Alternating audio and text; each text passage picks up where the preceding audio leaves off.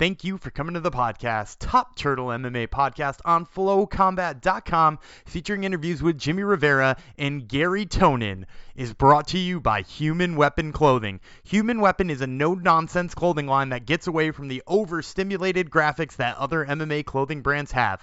Plus, they are proud to announce their new Kickstarter for their newest product, the Black Belt Bag. It's like a cinch sack that looks like a martial arts gi with the belt included. So if you're into BJJ or any other martial art, it's the coolest way to haul your gear while showing off what it is that you do. So go to blackbeltbag.com and be one of the first to get a hold of these. And don't waste time because they are going fast. And also, don't forget to get all your Human Weapon gear at humanweapon.com with promo code FLOW, F-L-O, for 15% off. Human Weapon brings you this episode of Top Turtle, and it starts right now.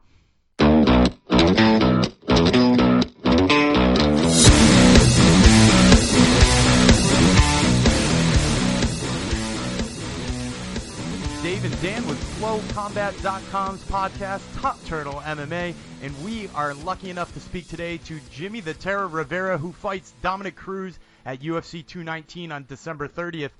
Jimmy, you're on a 20-fight win streak, and, over the course of that 20 fights, you've been fairly quiet on all of the call-outs.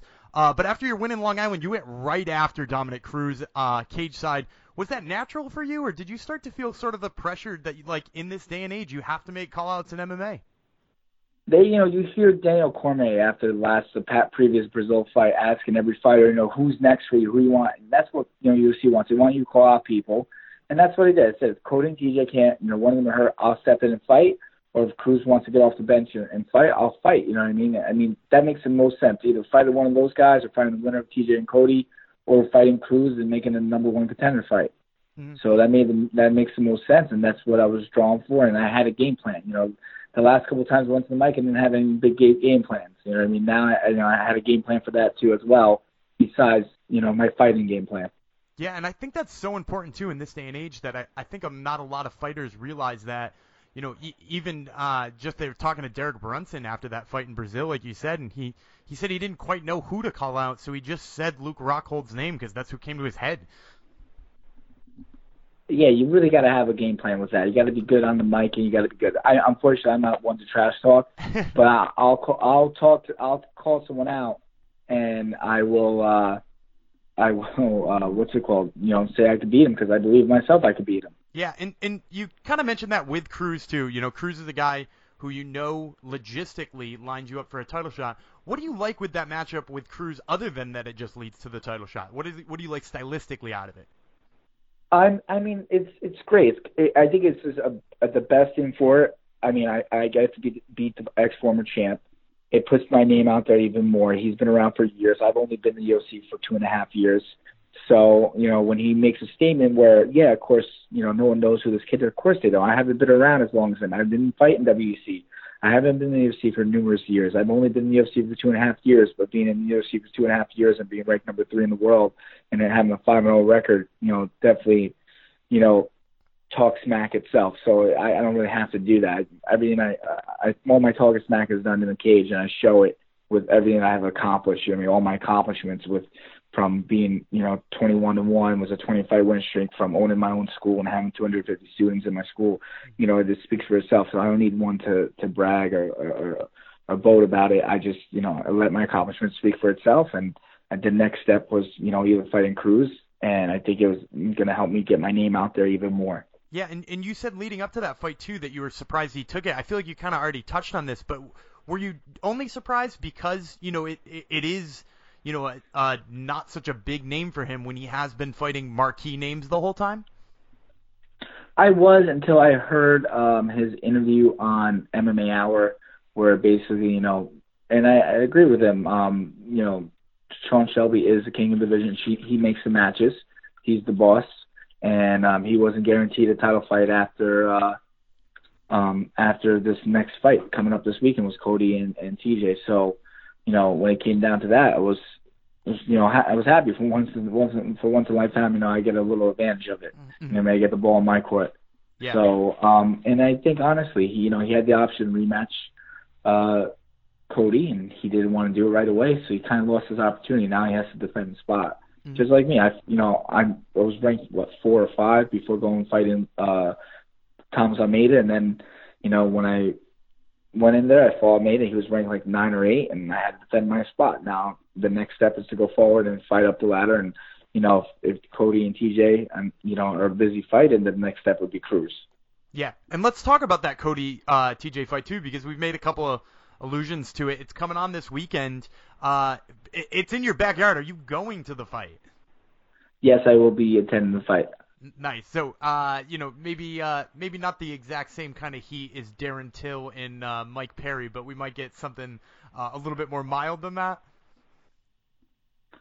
I'm sorry, say that again. I apologize. That's all right. I said maybe not the same kind of heat we got when Darren Till yelled at Mike Perry cage side, but maybe something a little bit more mild than that when one of them wins. I don't know. Maybe. It all depends. Yeah. It really all depends. I'm just looking forward to that fight, and I'm looking forward to the return of GSP, and looking forward to Joanna and Rose. I think that's going to be one of the most excited fights of the night. Mm-hmm.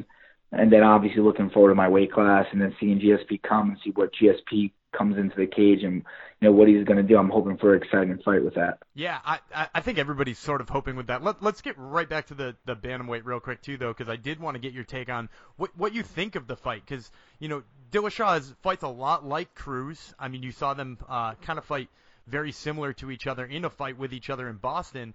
And Garbrandt seemed to have no problem with Cruz. What are kind of your expectations going into watching this fight?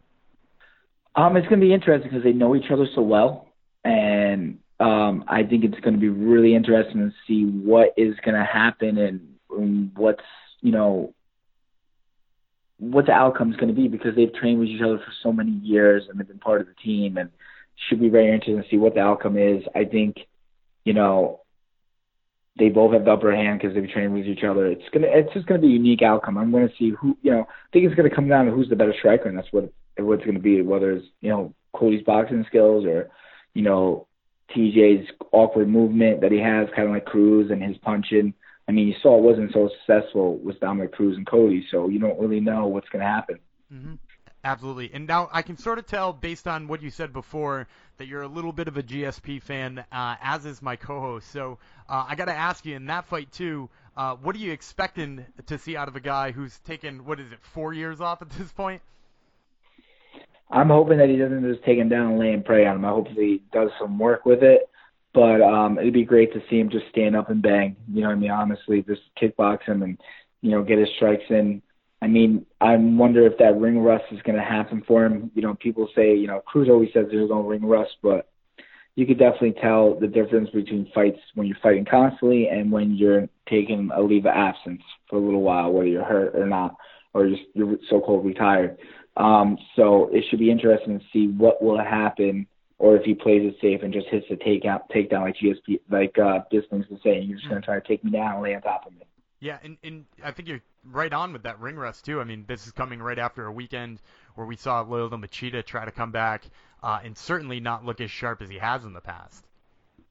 Well, you're going to get someone who's, a lot younger, a lot faster speed, but Machida's still dangerous himself, but he doesn't have a great boxing background, so he only has his kicks and his Muay Thai. So when it came down to that, you're going to see who's the better boxer if Brunson wasn't, afraid of coming in and moving forward, which he wasn't. He came in, he took the punch, he came around with a nice hook, and was able to finish the fight.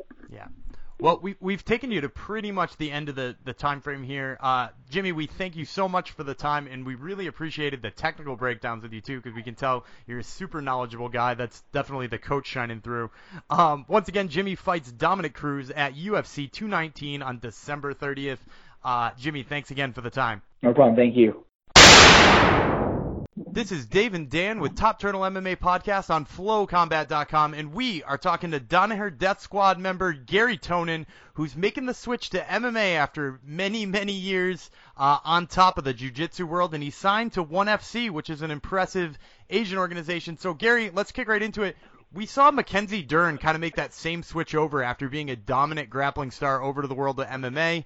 But she still makes kind of a lot of grappling appearances.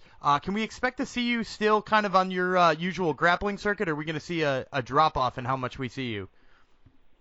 Yeah, you're definitely going to see a little bit of a drop-off because I really want to focus on getting better at mixed martial arts. So I just can't dedicate as much time to competing in jiu-jitsu, but I still plan to compete in it. One of the stipulations of the contract, as I said, I'm not allowed to talk too much about the contract, but I said this before I signed anything anyway, so I can't imagine them having a problem with it, was that, I'm still allowed to compete in grappling. So, I'll also, I think, you might see me grapple for ONE FC again as well. I'll be fighting for them mostly, but I think they're also interested in, just like that one match that I had with Shinya Aoki, also having grappling super fights in their organization. So, maybe you won't see as many grappling matches in the normal shows that I guess I would compete in, but you're definitely going to still see me grappling. But there's going to be, I can only do so much with the time that I have. And, training for MMA, especially when, it's a new thing for me, is going to take a lot of my time. So, definitely a little bit less than usual. Yeah, and I'm actually glad you mentioned Aoki because, I'm my second question had him built into it. So, Dern, just to kind of continue the comparison here, got some kind of relatively unknown opponents to kick off her career.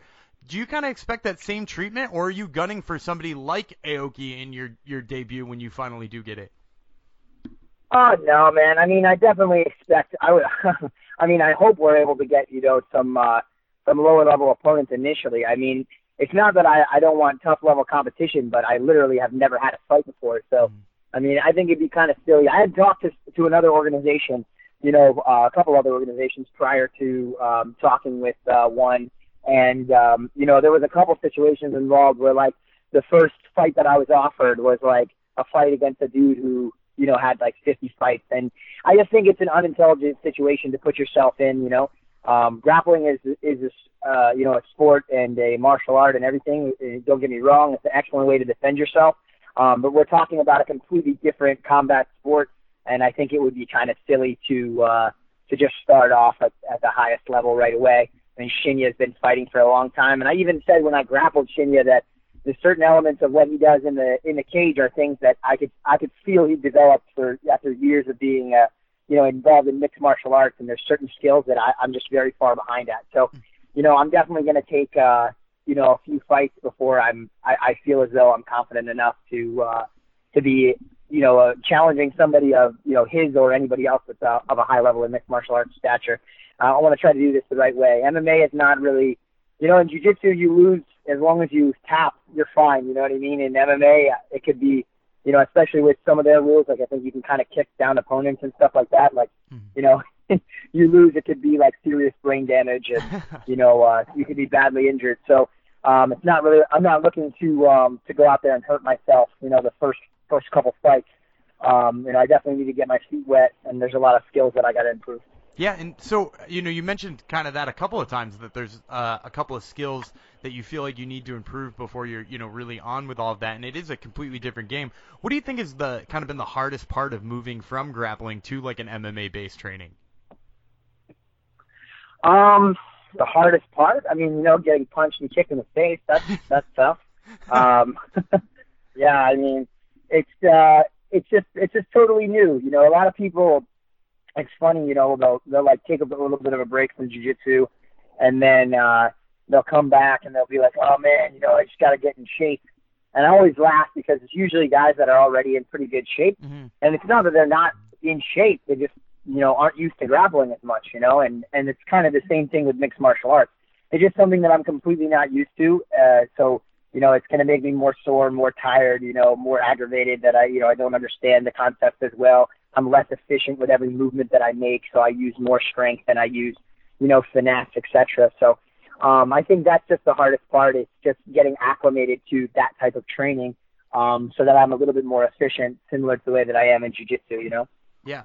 And I think, a lot of what you said there is super smart. I'm going to ask you a couple of stylistic choices here, too, because obviously we're interested in what it's going to look like when Gary Tonin gets in a cage for the very first time. So, sure. Your team is well known for their leg lock game. Obviously, they've got a bunch of other things going on with the back take system that's been really, really good over the last couple of tournaments that have shined through. But you're known for the leg lock game. So in MMA, we've only seen one or two guys ever be super successful with the leg lock game, right? We've seen Husamar, Ryan Hall, and maybe Imanari be really successful with leg locks. Do you think that modern MMA is kind of moving away from leg locks, and do you think that it can be brought back? I don't think it's moving away. I just don't really think that there was too many people that were that competent with leg locks to begin with. I think that that's part of the reason that a lot of the guys that were successful with them were very successful to begin with, is because I think many of their opponents just didn't really have a clue as to what was going on. I mean, jiu-jitsu is in mixed martial arts, was already something that a lot of people had to catch up with. And then, furthering that, like most of the time you take like an average MMA fighter who maybe doesn't specialize in jiu-jitsu. Let's say he's a kickboxer or a Muay Thai guy or something like that, right? And, he takes, starts taking jiu-jitsu lessons or whatever the case may be. I have a feeling that leg locks isn't very high up on the list of things that they're training to better themselves in mixed martial arts, unless they have a specific opponent who they know is going to be going after them. It doesn't tend to be a core part of what a lot of people are learning in terms of jiu-jitsu. So I think it could be in terms of, submissions. It's a hell of a lot easier, in my opinion, in mixed martial arts to be able to secure an inverted heel hook than it is an armbar from close guard like you see half of these jiu-jitsu guys trying to do. So I don't see any reason why they can't be extremely effective. As far as what I plan to do with my jiu-jitsu skills in MMA, I definitely plan to use them to win fights for sure, but I also have a lot of skills that I want to practice in the cage, and I think one of the biggest mistakes a lot of guys that are going into the mixed martial arts game are making in terms of, jiu-jitsu guys, at least if they plan on, getting to a higher level, is they're using their jiu-jitsu skills too much and relying on them too heavily early on in their career. When they take some of these fights, like you may have mentioned, like, Mackenzie had some opponents that were, less experienced, like more, matched to her level. I didn't watch any of her fights. I watched like one, where I think she actually knocked the girl out. So it's kind of a bad example of what I'm talking about. But there are some other guys that have transitioned where they like try to pull guard on some of these opponents and try to get like a quick submission victory. And that's nice for your first couple fights, but, one day you're going to be, competing against the guys that are at the highest level. And if all you have to rely on is your jiu-jitsu and they have that figured out, and they're typically the guy that's, the champ, that's holding the belt of a particular weight category or whatever the case may be, it's not like a mistake that the guy got there. He probably faced somebody that was good at jiu-jitsu somewhere along the way, So I think that what they'll find is because they haven't tried those other skills that they've been working on, like boxing, Muay Thai, and other striking skills and maybe shoot box, etc., and they haven't tried them even in their lower level fights, when they go to try to do them in their higher level fights, it's going to be a struggle because they haven't even felt what it's like with lower level resistance in a fight scenario. It would be like if I only practiced inverted heel hooks on white belts, and then like I tried to do them on black belts in competition. Like it's kind of not comparable. You're not going to get the same type of reaction. Yeah, absolutely. So, switching it up just a tiny bit here. So, the Danaher Death Squad's been so dominant in grappling for so long. We see you moving to MMA. I know Gordon Ryan is talking about going gi. Does it feel sort of weird or like a bad breakup with, all of the Danaher Death Squad guys kind of moving to, or so almost different avenues? In a way, yes. In a way, no. I just think it's the next step in our progression, I'd love to get good at the gi too, but I've always really wanted, I kind of have to pick. So I always wanted to do mixed martial arts, and I feel it kind of blends better with, the no-gi jiu-jitsu that I've been doing. Plus, I'm a little bit further on in my career. I'm 26. Gordon's probably, I think he's like 22, so he's a little younger, so he's got some more years left before. I'm only going to have so many good years left before, for MMA anyway. What was I going to say? But anyway, we have. I'll still be training jiu-jitsu. Gordon will still be training, gi and no gi. Even though we're going to be moving in different focuses, and we're still going to be around to kind of help the other members of the team, maybe some of the lower level guys, to try to get to the point where we were in jiu-jitsu, and maybe you'll see some of those guys, shine. I think it's kind of, it's just the next stage of the game where some of these other guys will fill in the gaps where we previously were. Some of the other guys, maybe Taza and Nikki and these guys will start coming up through the ranks and competing in some of the higher level tournaments that we were competing in. Yeah, and you've already seen that a little bit with Abu Dhabi too. Them. Yeah, all of us. There was pretty much our whole damn team was in ADCC, even from the guys that were that are usually in like the semi-pro tournaments, that made it to ADCC. So I think they're getting to a very high level very quickly, and I think it'll be fun to watch those guys, kind of hopefully do even better than we did. That'll be exciting. So I don't really feel saddened about it in any way, because I'm still going to be around jiu-jitsu every day. Mm. So, I'm going to switch gears just one more time here. So we're almost at the end of the interview. I know you've been doing some training occasionally at TriStar, or at least the TriStar guys come down and train with you. I know Zahabi is one that shows up. He's fighting this weekend. I got to ask your opinion, if you're the type of guy who's gotten to work with GSP leading up to the fight this weekend, what was it like? And, what are sort of your expectations for him going into this weekend? Well, I can't really talk too specifically, especially in an interview. I wouldn't want to give away like game planning and stuff like that. But in terms of like my expectations, I think he'll do very well.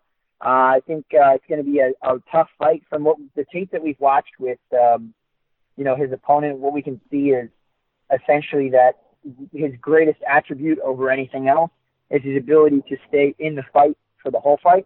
And I know that sounds kind of cliche in a sense, but there are a lot of people who, if you're able to put considerable pressure, I don't care if it's grappling, striking, whatever the case may be, if you're able to put pressure on them in one particular area, they tend to kind of fold a little bit, whether it's getting tired or whether it's them not being able to, maneuver out of positions or whatever the case may be.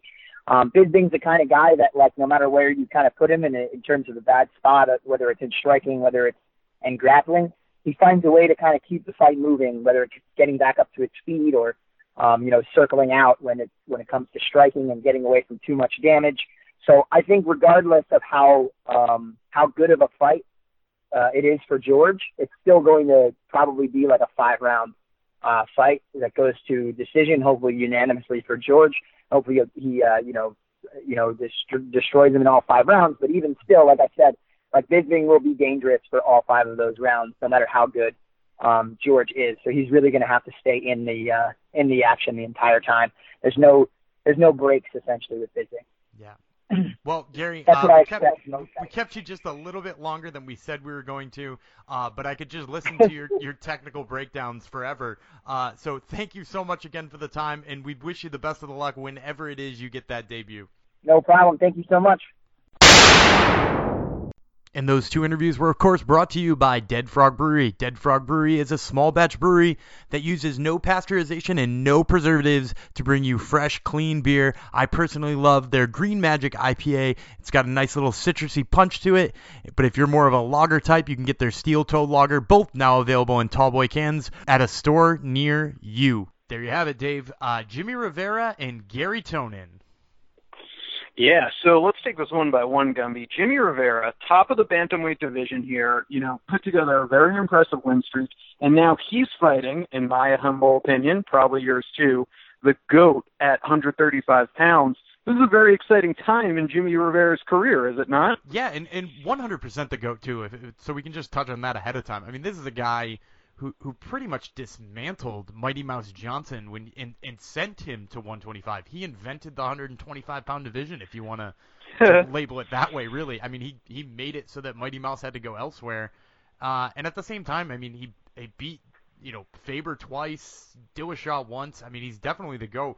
So for Jimmy Rivera on a 20-fight win streak to finally be getting this shot, I mean, it feels like it's overdue. Absolutely, and it's going to be very interesting to see because, it's an impressive win streak. I take nothing away from him beating, an aging Uriah Faber, but still Uriah Faber, and then you have, like, your up-and-comer, someone they were very hyped on, and Thomas Almeida, exactly. Pedro Munoz, tough guy. Even Marcus Brimage, had his moments earlier on in his career, but when you step up to Dominic Cruz, Cody Garbrandt, and TJ Dillashaw, what the 3 of those guys have done and their body of work, the way they put on performances, their striking is so far. It's like those three, then massive gap. Jimmy Rivera. Well, do you agree? At least as of right now. Do you know what it kind of reminds me of, though? Is it sort of reminds me of the Darren Till situation from 2 weeks ago. I mean, he had shown to be super impressive against everybody, and until he fought that top echelon of fighters, everybody was like, I don't know about Darren Till. Darren Till might not be. They gave him the top echelon, and he broke through. This could be the big breakthrough fight for Jimmy Rivera. It was similar, but very different, and I'll tell you why. Donald Cerrone is no Dominic Cruz at his weight class. Never has been, never will be. I mean, Dominic Cruz, his striking is out of this world. So I'm with you. I mean, if he beats Dominic Cruz, it's the arrival party, and we have a brand new contender at 135 pounds right there with Dillashaw and Garbrandt, which I expect to be a close fight this week. It's exciting. It's a great matchup. I'm happy for Jimmy Rivera, friend of the show now, ×2. But he's got a tall mountain ahead of him in Dominic Cruz. Yeah, and I totally get your point, too, about Cruz obviously not Cowboy Cerrone, but I think that welterweight echelon, so to speak, is a little bit thicker, especially now. That welterweight echelon is a little bit thicker than that bantamweight one, which is a little bit thinner. But no, not really, because the best welterweight in the world is Rory McDonald. He has wins over everyone in the top 5. He's not even in that division anymore. And when I say Dominic Cruz is like the GOAT at 135, he's also maybe one of the GOAT of all time in the UFC. His striking is beyond other. It's like what JJ is at 115 pounds, Dominic Cruz was doing at 135 pounds men for the past, 5-6 years with 3 years of injury. Until his last fight. Well, he got outclassed by he someone started, who I he started believe, whiffing, which you've never seen him do. No, never. And, he's had his injuries and plantar fasciitis, and obviously he went against a hungrier, younger lion in Cody Garbrandt, and I couldn't have been more impressed. Was not expecting that performance from Cody Garbrandt. I thought if he was going to get him, it would be a knockout. Cody Garbrandt outworked him, outclassed him, outstruck him. It was masterful, and that's what we've seen out of T.J. Dillashaw since he came under the tutelage of Dwayne Bang. The striking from those three, Garbrandt's last performance, Cruz's body of work, Dillashaw's body of work, I just think is such a different level from everyone else at 135 pounds, and even from other divisions, really. Yeah, that's really true. It's a different style of striking, and for some reason it's only taken root in one fucking division. I guess maybe because it's like copycat on Cruz, because he was like the originator. How do we beat the GOAT? We emulate the GOAT. Yes, exactly. Something no one's been able to do at 125 with Mighty Mouse. Now, with Tonin, I am a Tonin fanboy. Very interesting with the move to MMA. I mean, he couldn't be in better hands between Firas Zahabi, training with GSP. Obviously, Danaher was an integral part of GSP's career as far as the grappling aspect goes. And I loved everything I heard with him saying, it can't just all be heel hooks, because in modern MMA, this ain't 1993. People know how to defend submissions now. So you even saw it in a couple of Damian Maia's last performances versus Colby Covington and Tyron Woodley. You defend a takedown, what does your jits really matter? It matters nothing. So I loved what I heard out of Tonin. He knows this is not, applying heel hooks to MMA. This is him entering MMA with a phenomenal base of grappling. Yeah. But what does that really get you in modern MMA? Well, and I think, too, it was so wise to hear him talk about the way that he understood that if he wanted to go into MMA for the very first time and heel hook the first 4, newly minted pros that he's given in ONE FC, he probably could. He could go in and heel hook them. But the fact that he knows that that's not going to get him anywhere in the long run, it's so interesting to just hear him talk about the long run in that facet. It's that's really encouraging to me, that this isn't just a one-off or a two-off, or he's trying to make a quick buck in ONE FC. He's trying to make a career out of this, and he knows the right way to go about it. And I feel like that's what you get being surrounded with GSP and Firas Zahabi. Yeah, I think what I took from that interview, because, I haven't heard a ton of interviews with him. I mean, I followed some stuff. Flo did a great thing on the Danaher Death Squad everyone should check out. And obviously I've watched every EBI as a grappling nerd.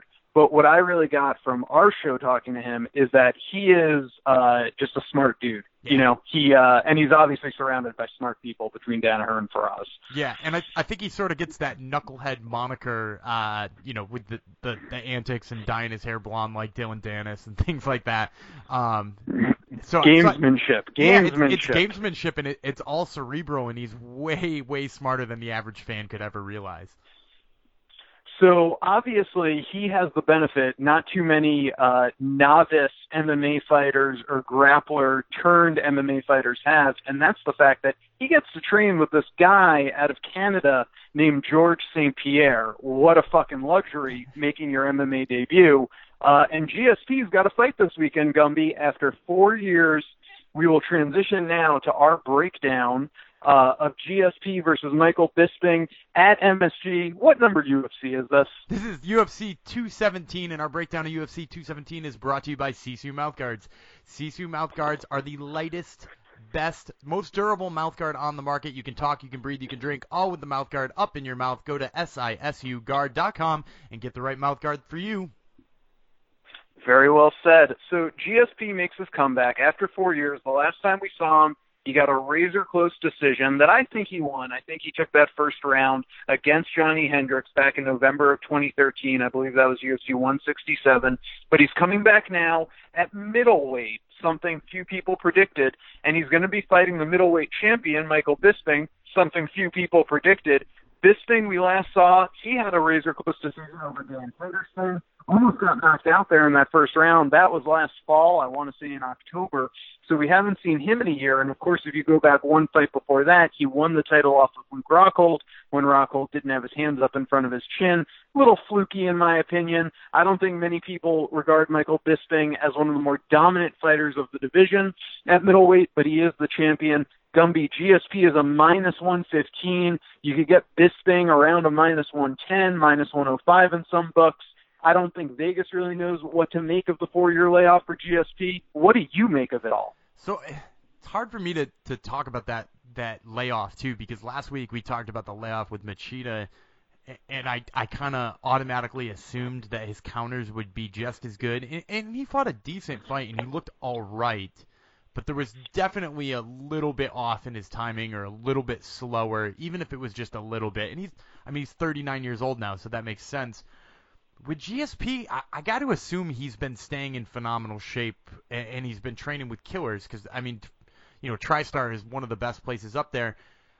When I go to break down this fight, I think Gary Tonin actually helped me break down this fight. When I asked him what he was expecting of GSP and what he was expecting of Bisping, he sort of said that Bisping is just the kind of fighter who hangs around constantly, and he's in the fight no matter what, for 15 or 25 minutes, however long it's going to be.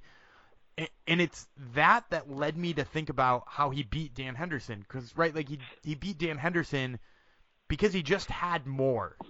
It wasn't that he had better all the time. He just had more to him than Dan Henderson. He had more longevity than Dan Henderson.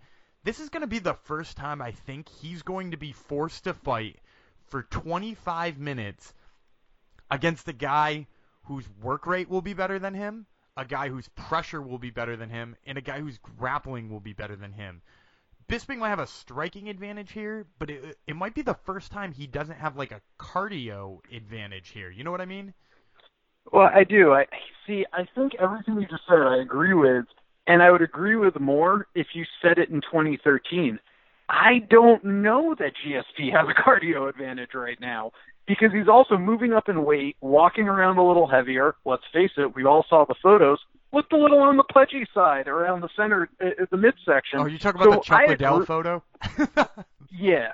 I agree with everything you're saying, but I don't know. I mean, Bisping's a fucking cardio bunny, And I've never seen his cardio fail him. I've seen his grappling fail him in the first fight with Luke Rockhold. Mm-hmm. So certainly, if GSP works his takedowns, which we all assume he will, that's how I see GSP's path to victory. In the 5th round of a 2-2 fight, I just don't know off the 4-year layoff. I'm not confident saying that GSP will out-cardio Michael Bisping. Yeah, but think about this, too. So you make a good point. His cardio is always held up. But how many times have you seen somebody like Michael Bisping, or have you seen Michael Bisping be the person not setting the pace? You know what I mean? He's always the one who's dictating the pace. He's the one who's sort of putting the pressure on. He's never been the one who's been pushed further than that. And if he has, don't get me wrong, he probably has at some point in time, but it hasn't gone well for him. Think about Tim Kennedy. Tim Kennedy forced him to fight at a different pace. He grappled him. He worked hard for 5 rounds. And Bisping couldn't hold up to Tim Kennedy doing that. You know what I mean? Same with if you think about absolutely. Same with if you think about Luke Rockhold getting that guillotine choke. Yeah, it was only in the second round. We understand it was only in the second round, but it was because Rockhold put it on him for a while. He pressured him. And I mean, if you go all the way back, I know we're going way back now on Bisping's record, but if you think of his other most recent loss, other than the spinning head kick from Vitor Belfort, he got out-pressured in a 3-round decision by Chael Sonnen because Chael Sonnen just had more. I mean, if you're adding up what Bisping has lost to guys who can out-grapple him and out-pressure him. Tim Kennedy, Chael Sonnen. I mean, GSP is just a better version of those two. He might be smaller, but he's a better technical version of those two in the grappling department. Very well said. And I actually was a little concerned on the size, but I was looking it up earlier today, and when it comes to reach, I mean, and who knows how accurate this is on the UFC website, but they actually say GSP is a 76-inch reach. Bisping is 75. Leg reach for Bisping is 44, and for GSP, they don't even list it. But I'm not so concerned on the size. Like, I think when they first announced the matchup, I thought to myself, wow, Bisping's going to tower over him. And sure, he's 6'1". GSP listed at 5'11", probably means 5'10 and a quarter. But I'm not as worried about that. And like you said, GSP is the far, far better grappler. If we were doing a Madden rating to this, GSP is like a 98 when it comes to MMA grappling. Michael Bisping gets by at a 79. Yeah, absolutely. That's such a good point. So we'll move now to the co-main event, and holy fuck is this a good fight. You have TJ Dillashaw trying to reclaim his belt. He lost it in a split decision 2 years ago in Boston to Dominic Cruz. Razor close decision. And Cody Garbrandt came out of, not nowhere, but, he was a highly touted prospect out of the same team alpha male that TJ Dillashaw, came up through. And now they finally meet in this almost pro wrestling-esque drama. Former teammates, Dillashaw has since moved on.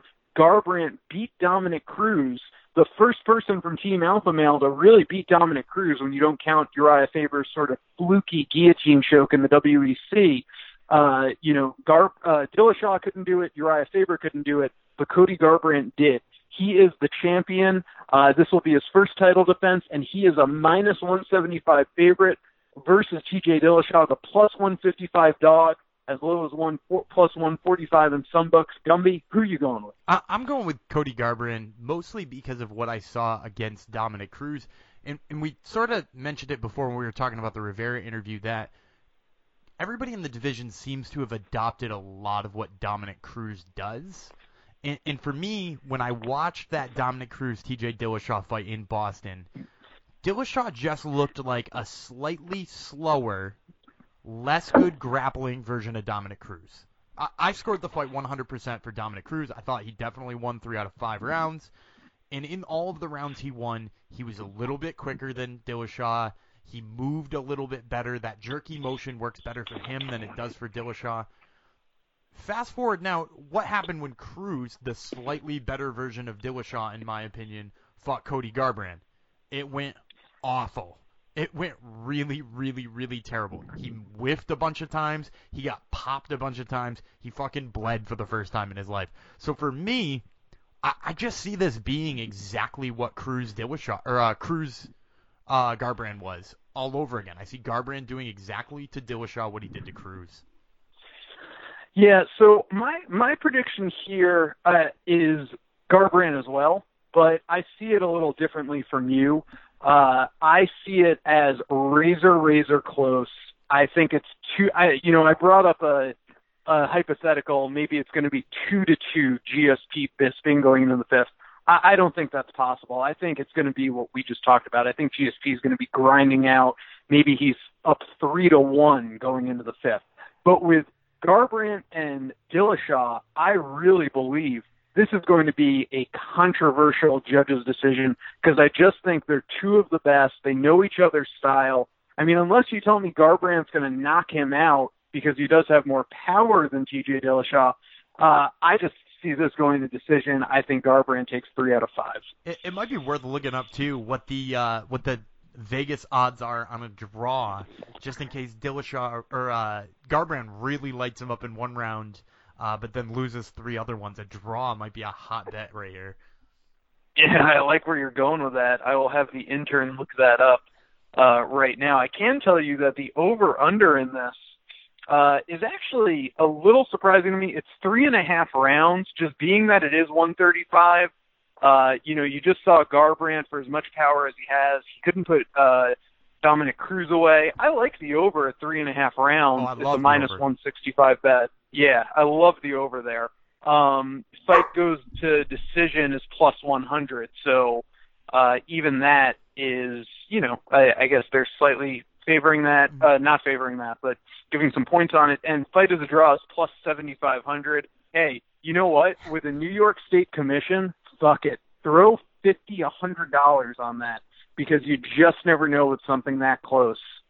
Did you say 7,500? Yeah, plus 7,500. Yeah, those are not bad odds. It's not bad odds for a fight we're expecting to go to a controversial decision. I really like that bet. I think we just found a good prop. Yeah, absolutely. All right, we'll move on here, and we'll speed through the rest. Joanna Jędrzejczyk, the dominant 115-pound strawweight champion, is a minus 600 favorite to Rose Namajunas, a plus 450 dog. Obviously, JJ going for a record here for title defenses for a female to break Ronda Rousey's. Then she's talked about moving up to the newly created 125-pound division. Joanna, the best striker, not just in female and MMA, but she's someone, if someone said, what does a good MMA striker look like? I'd probably show them Joanna before I showed them anyone else.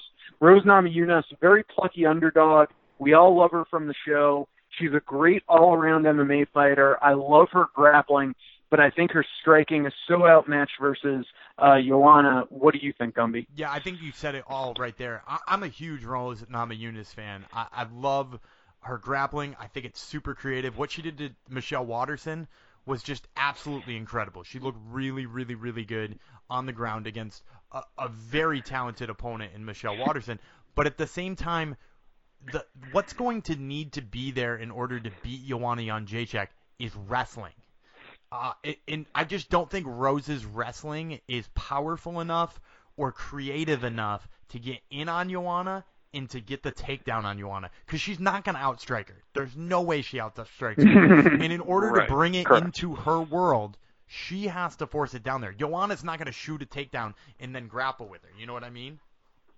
Yep, you said a mouthful right there. I agree completely. So it's the Joanna show all day, every day. Yeah, absolutely. I'm going to say she TKOs her, too. Wow, nice one. I'll say like third round, it's over. Wow. Joanna wins by TKO plus 180 right now, if you are a gambling man. We'll move on now to Jorge Masvidal versus Stephen Wonderboy Thompson, both coming off losses. Thompson in a very bad loss to Tyron Woodley, where no one really seemed to want to even win the fight or be in the fight. That was back in March. Jorge Masvidal coming off a loss to Damian Maia. Props to Masvidal for actually surviving the 3 rounds. Maia had his back there at one point. Masvidal plus 160, Stephen Wonderboy Thompson minus 185. Who you got?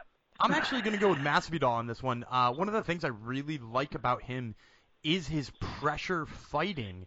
When you look at what's caused Stephen Wonderboy Thompson to lose, it's sort of similar to the Michael Bisping thing. It's somebody who can push his pace and force his hand while still staying technical striking-wise. So, I mean, if you looked at, Matt Brown is not the most technical striker on the feet, right?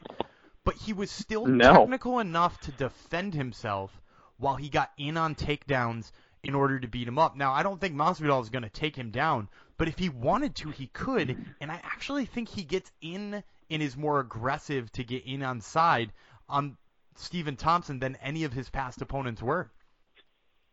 All right. Well, I respect going with underdogs. I myself am taking Thompson. It's 3 rounds. I think, short of one of them outstriking the other and getting a knockout, I think it goes to decision. I think Wonder Boy wins on points. And if you're following along at home, while I agree with your prediction that Rose might get knocked out by Joanna, I think out of the big 4 fights, I think 3 have very good chances to go to decision, and it makes sense because you're dealing with the upper echelon of all these divisions, the best of the best in the world, so you might not just get, a classic of 5 finishes on this night.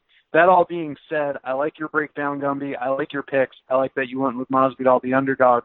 Why don't you give people a fighter or other fight to watch out for here that you're excited for, that they should go out of their way to catch a highlight of if they can't watch it live? Well, if you can't watch it live, you got to watch the lead off to the pay-per-view. So I know we talked about the top 4 fights, but go down just one more fight on the card.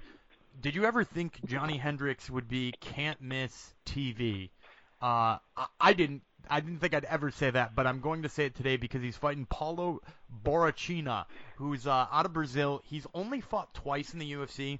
Both of them absolutely vicious, absolutely brutal knockouts. He knocked out Oluwale Bangboshe in his last fight, and he looked absolutely outstanding. I think he is somebody you need to watch at middleweight because he's going to be running up those ranks super fast. The other one who I'm pretty excited to see is I'm excited to see the Randy Brown-Mickey Gall fight. It's a very clear styles clash for me. Randy Brown's clearly got the striking advantage, but he's going to have to save off the takedown attempts of Mickey Gall in order to stay out of that world. Apart from that, I also like Ion Cutelaba, who's a light heavyweight who's going to be fighting a newcomer from Poland. I'm not even going to try to say his last name, Oleksiejczuk. And Alexei Oleinik's fighting Curtis Blades. I'm a big Curtis Blades fan, just based on how tough he was against Francis Ngannou. So a lot of fun fights on the undercard. Super, super, super exciting, top to bottom. Yeah, after a very lackluster year for the UFC, this is a card they gave to the fans. It's full of great matchups and big-name fighters. At least on paper, it doesn't beat last year's debut at MSG. Obviously, Conor being there had a lot of hype. You had another Joanna matchup. I think one that was maybe even a little closer in retrospect than Rose will end up being when she fought Karolina Kowalkiewicz. And then, of course, we got Stephen Wonderboy Thompson versus Woodley 1, which was like an instant classic and the exact opposite of their sequel. Yeah, definitely. So, yeah, I don't think it holds up to that other show, but I do think that this one has a lot of merit top to bottom. I'm not mad at it at all. Like I said, in a lackluster year, thank you, UFC, for putting this together. I don't even know who's making the matches anymore, but I appreciate what they did on this card. All right, this has been another episode of Top Turtle MMA Podcast. We thank you so much for listening. We thank Flow Combat, our partner. We thank Gary Tonin and Jimmy Rivera for coming on. I am David Tremonti. He is Daniel Gumby Vreeland. We will be back next week.